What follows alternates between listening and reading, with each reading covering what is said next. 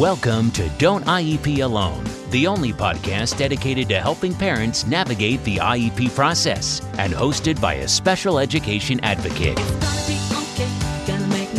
Your host has been attending IEP meetings for over a decade and has helped thousands of parents go from an IEP rookie to an IEP all-star. Be prepared to learn tips that will be a total game changer for you as a parent advocate and, most importantly, your child's outcomes. Partnered with the award-winning Block a Day in Our Shoes, you'll be confident, knowledgeable, and actually looking forward to your next IEP meeting. Don't IEP alone. Get ready. Here's your host, from suburban Philadelphia, Lisa Leitner. Hi, and welcome. This is Lisa Leitner with Don't IEP Alone and A Day in Our Shoes, and thanks for tuning in to this podcast. As I've been promising you for many moons, I think this has dragged on since at least October, but I've been promising that I've been reaching out to other advocates and other parents to chat with on the podcast and just get different points of view. And those interviews are actually starting to happen now, which is exciting. Today, I have with me a mom and a self-taught advocate. Her name is Patricia, and she's from Central Florida. So, Patricia, why don't you say hello? Hi, everyone. Hi. So why don't you tell us a little bit about yourself and your family and how you started becoming an advocate? Well, it all started with my oldest son. He is 8 years old. So, he has autism, and he is nonverbal. Kindergarten opened up a lot of things for me. There's a lot of things that I had no idea what was going on. I decided to just dive in, reach out to my local resources. They helped me tremendously. And since then, I have been helping other parents get involved with their child's education and just to realize that there's so much out there that a school administration isn't telling them. It took some time for me to get known around the area, but I have people from surrounding towns even contacting me for help, and that's kind of where it went from there. Great. One thing I hear from parents, and you likely do too, is that, we know that the IEP process is overwhelming, and it's this large, beast of a thing that has so many different layers and components and tangents to it. But one thing I found is that there actually are a lot of resources out there. If you're willing to take the initiative, or you do take the initiative and you start digging, you can find information. So do you want to tell us a little bit about some of the resources that helped you? Absolutely. There are so many resources, and that's the thing I tell parents. You have to do the work. No one's going to do the work for you. One of our great resources down here is FND, which is Family Networks on Disability. That's who I reached out to first, and they basically help our parents become advocates for our children. They give you the resources. They have webinars. They have seminars that we can attend, and that really helps set the foundation for me. And that's a lot of the information I give to parents. We have USF Card. They are also a great resource to families with the education system. And again, they're not going to do the work for you. It is a lot. It is emotional. And you have to leave your emotions at the door as soon as you get to your IEP meetings, because we're talking business. This is your child. And if you're not willing to fight for them, as a mom, as a dad, nobody else is going to step in and do that. And that's where I encourage our parents, you can do this, I can help you, but you have to do the work for your child. You are definitely a girl after my own heart. And I just, I always say, you can't choose the cards you've been dealt, only how you play the hand. Because I would, if I could flip a switch and not have to ever read or do anything IEP for the rest of my life, if I could flip a switch and do that, I would do that in a heartbeat.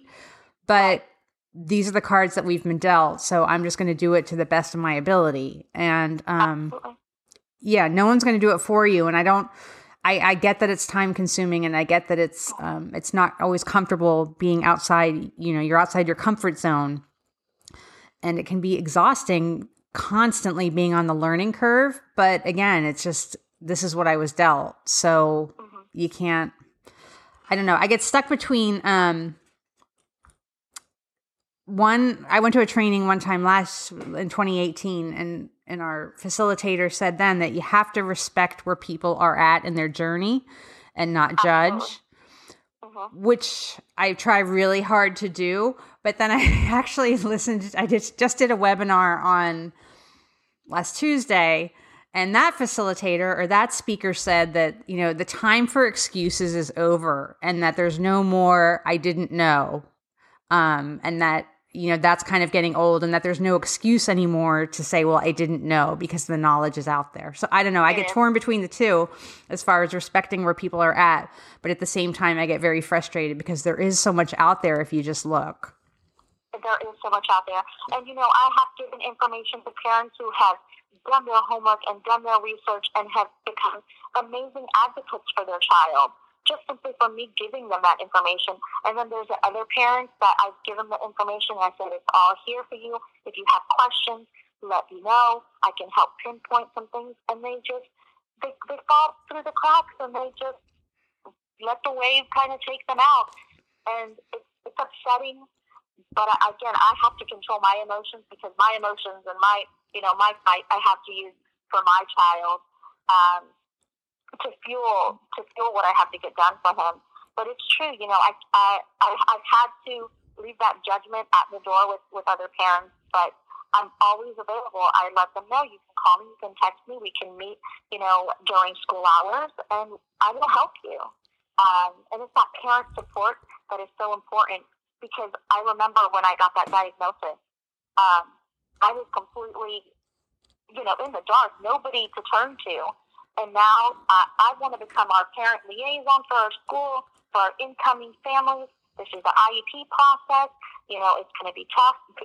You have complete strangers telling you things about your child that are going to get you into your core. We've got to come up with a plan. Right. And, they've forbidden me from doing a lot of that stuff, which is just mind-boggling. But again, people find me from word of mouth, and I'm ready to light the fire with these parents. But let's get the work going. And it's such a passion of mine, because there's going to be other children like my child that are going to come along, and we're gonna set the stage for it. Right. Yeah. I truly believe that when we raise the bar for one child, that we do raise the bar for all of them. We do, yeah. We do. So, all right. So, some of the resources you talked about, is that Florida's Parent Training Center? Because one thing that I find a lot of parents don't know is every state does have a parent training center. Yes, that is. That's FNB, and we're in different areas. We have our North Florida, we have our Central Florida, and we have our South Florida. And that can be found at fnbusa.org. Okay. And then it'll show you what location would be best for you. Okay, great. I also actually have on my blog, I have a list of every state. Parents don't understand that every state has what is known as a protection and advocacy group for disabilities. It's called your P&A group. I have a list of them on the site.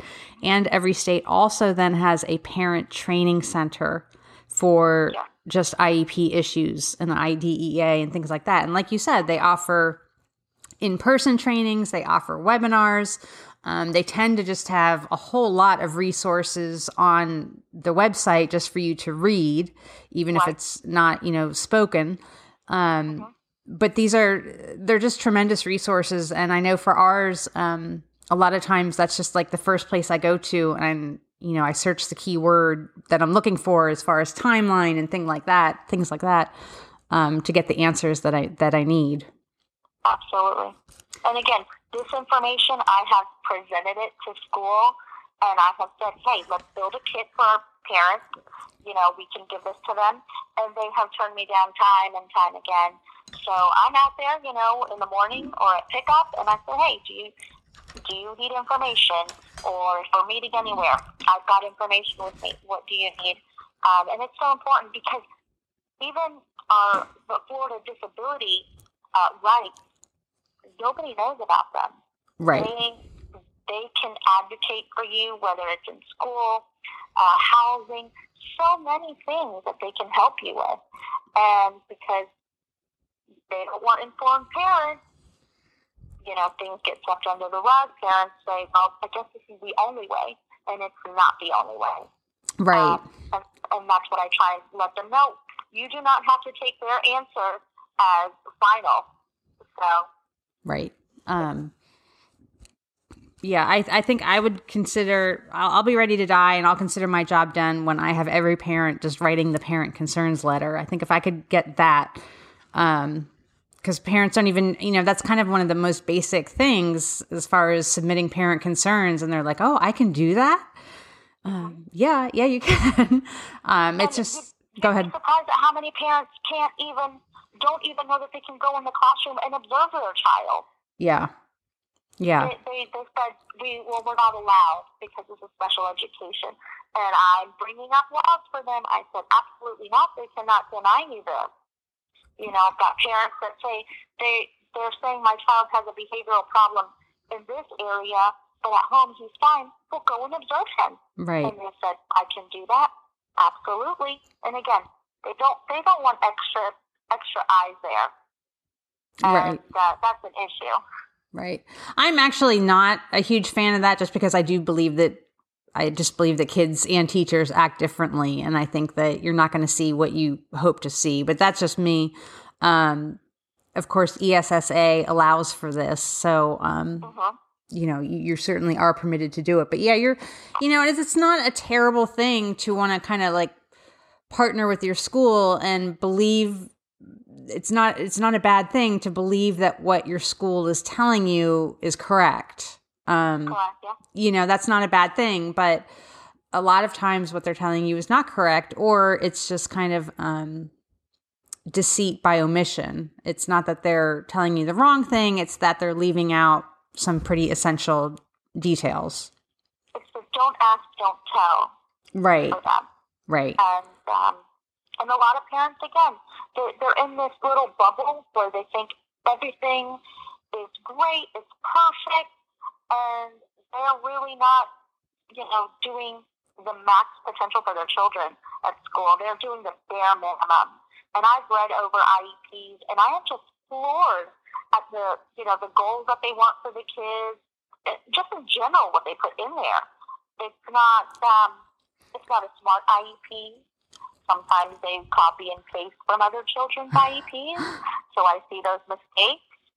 And again, it's just having our parents well informed is my main goal. Yeah, it's funny. I'm actually helping a client right now, and I mentioned her in a podcast a few days ago, but her child just turned 3, so I'm actually like really excited at the prospect of like having this like fresh new 3-year-old and being able to, help mom do it right, like literally from day one.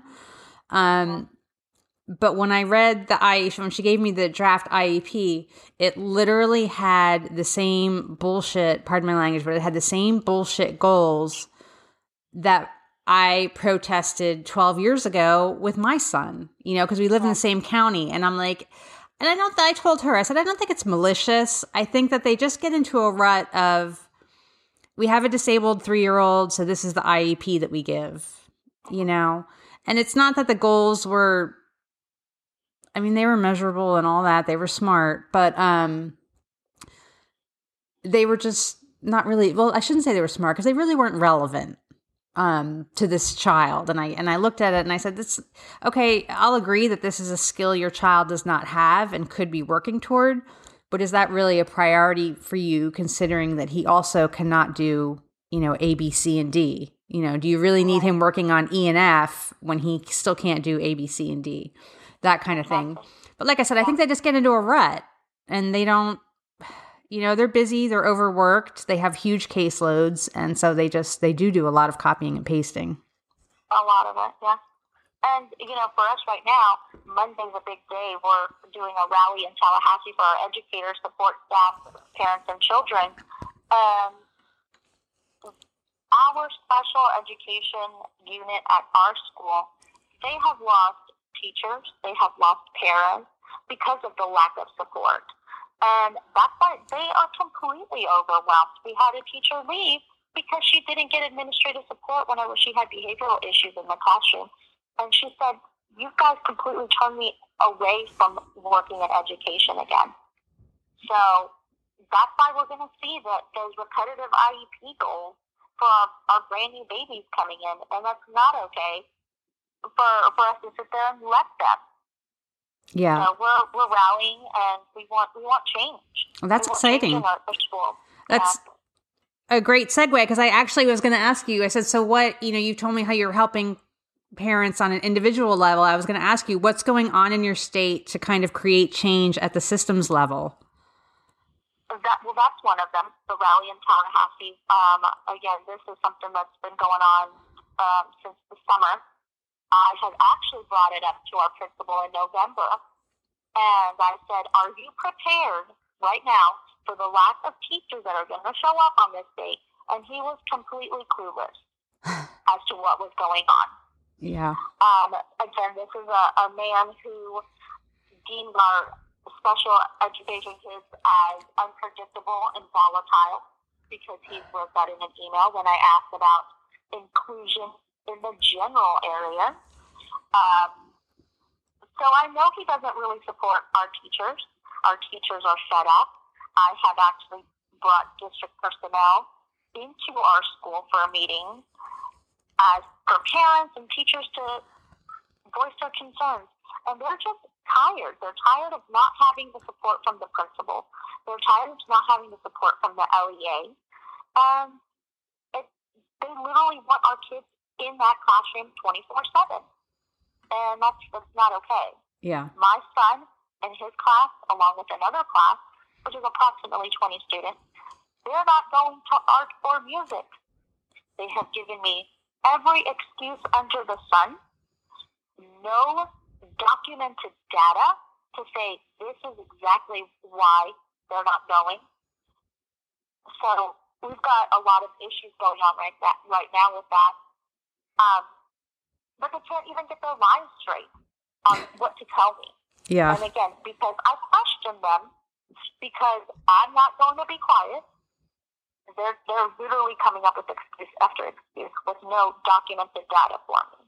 Yeah. And again, I've gone up to the chain of command, and I'll be going back up to our school board meeting on Tuesday to let them know. I've talked to all our board members, and at this point, I'm just talking to whoever's going to listen to me. Oh, well, good for you. It makes our principal extremely nervous to have me around, and he avoids me at all costs at school. So I said, I'm ready to bring it. You're not going to intimidate me. And again, they bring that intimidation factor to parents. Brand new baby parents, that's what they do. They use that intimidation factor. Or they tell them what they want to hear, and then, keep them in that safe bubble where they're like, oh, no, he told me this is what's happening. Well, if all these parents knew that he's calling our 3-year-old unpredictable and volatile, and that's why we can't have our general ed kids, walk them to class, there's an issue. Yeah, it really is.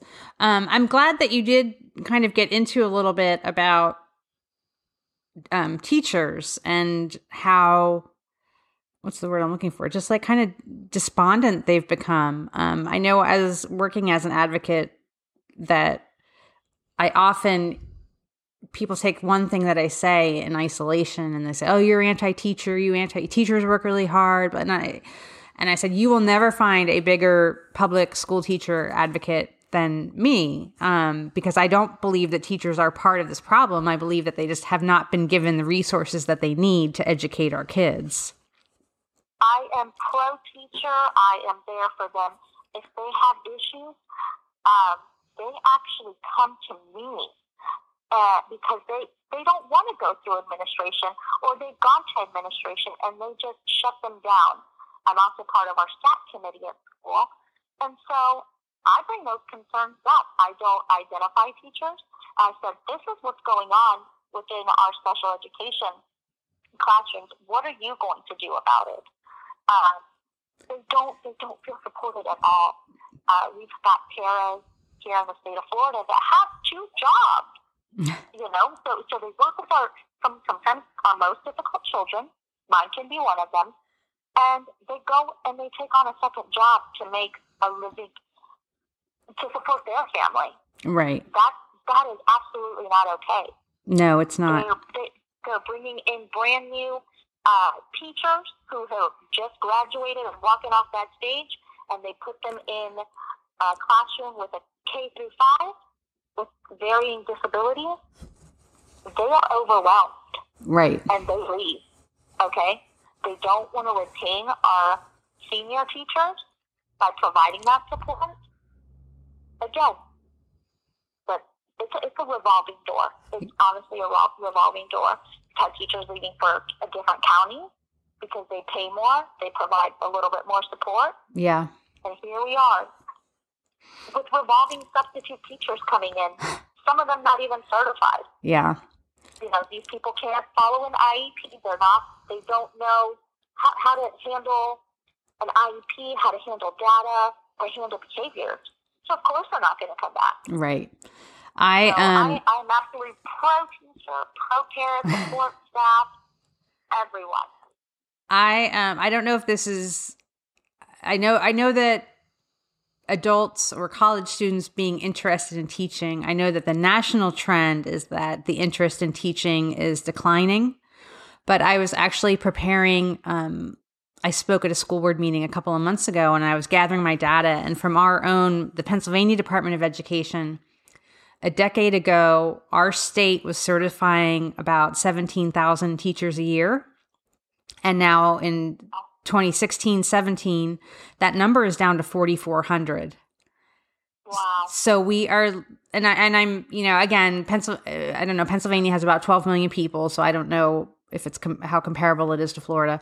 But there's a tsunami coming, there's a tsunami coming because it was like an 80% or 76% drop in certifications. So, when people start retiring, this is going to hit, and it's going to hit hard. And we've got to start supporting our teachers, or, we see what's happening. They're being talked out of the profession. Why would you go into such a profession, Absolutely. We've actually have teaching students that are not allowed to specifically go into our special education classroom because they fear that looking at the whole picture, they're going to get turned off by it. Oh my gosh. And in fact, we do have some people that are interested in going into special education. And again, they absolutely block them from entering those classrooms. So I'm seeing what the reality is with our kids. Yeah. And again, when you throw in a brand new baby teacher into this classroom, teachers are 21, 22 years old. They think they know what they do. Administration just talks them up a big game. They come in overwhelmed to the max. Right. And I've had so many parents contact me. We've got some every day. What am I going to do? My child is struggling. And they move there to a different school. Yeah. So it is, I see it, and it's so difficult. It's so difficult to watch because those good teachers that are in it for the right reasons, they're getting burned out.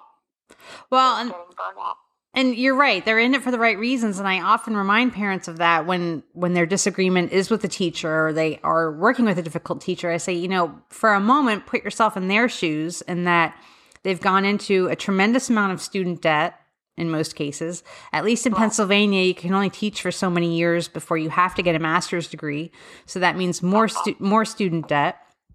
So you've invested all this money because you want to help disabled children. You get a job and you're not given the resources to do that job.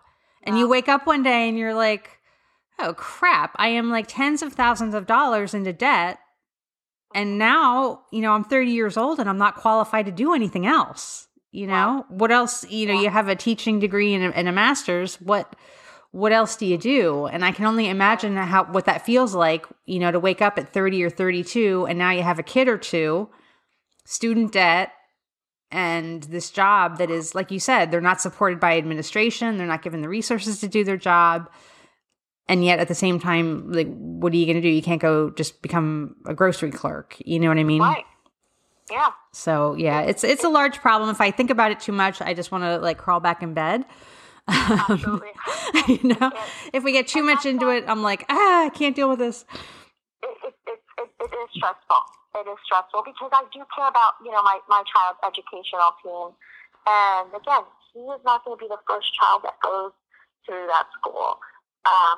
And if we don't do anything, I tell our parents, if you do not stand up for your teachers, do not come crying the next day when the teacher said, I'm done, and leave. Yeah. Where are you? Like, you are a big part of the picture. Speak up for them. There's a lot of teachers that just are done with administration because they just don't get anywhere. And because it's a buddy system and so-and-so knows whoever, they get away with whatever they want to. And the fact that I bring a lot of attention, especially from very vocal school board members to our principal, intimidates him immensely. So, but I tell people, you cannot be afraid to speak up for your child because nobody else is going to. Right. Teachers are afraid to. They, and they're not just even necessarily afraid to. It's that they know that it's futile. They're not going to ask. You don't just keep asking for things you're not ever going to get. You just, why would you keep asking for them if they say no every single time? And with this rally that's going on Monday, I asked everyone, "Are you going?" And they said, "We are going." And it's difficult for us to go because it feels like we're punishing our kids. And I absolutely told them, you are not punishing them. You have to let your parents know. Right. You have to let them know that you need help as a teacher, as a support staff. Because if you don't get that help, you're going to leave, and then you have questionable people popping into these classrooms, and then you end up on the news. Yep. So, okay. Well, listen, thanks for chatting with me. Good luck in Tallahassee. Are there any final words you want to say before we sign off? Parents, just don't give up. The emotions, they're always going to be there. Tag team with parents with children that are older because they've already been down the path that you're going through. And just fight. Do not give up. Your child will thank you. And best of luck. Okay. Yes. Rest. Don't quit, but just rest if you need it. So, okay. Well, thanks so much for listening, folks, and we'll see you on the next episode. Bye-bye. Thanks for listening to the Don't IEP Alone podcast. No parent should have to IEP alone. And with A Day in Our Shoes, you don't have to. For more IEP assistance and letter templates, visit adayinourshoes.com. For ongoing assistance and support, follow our Facebook page and group.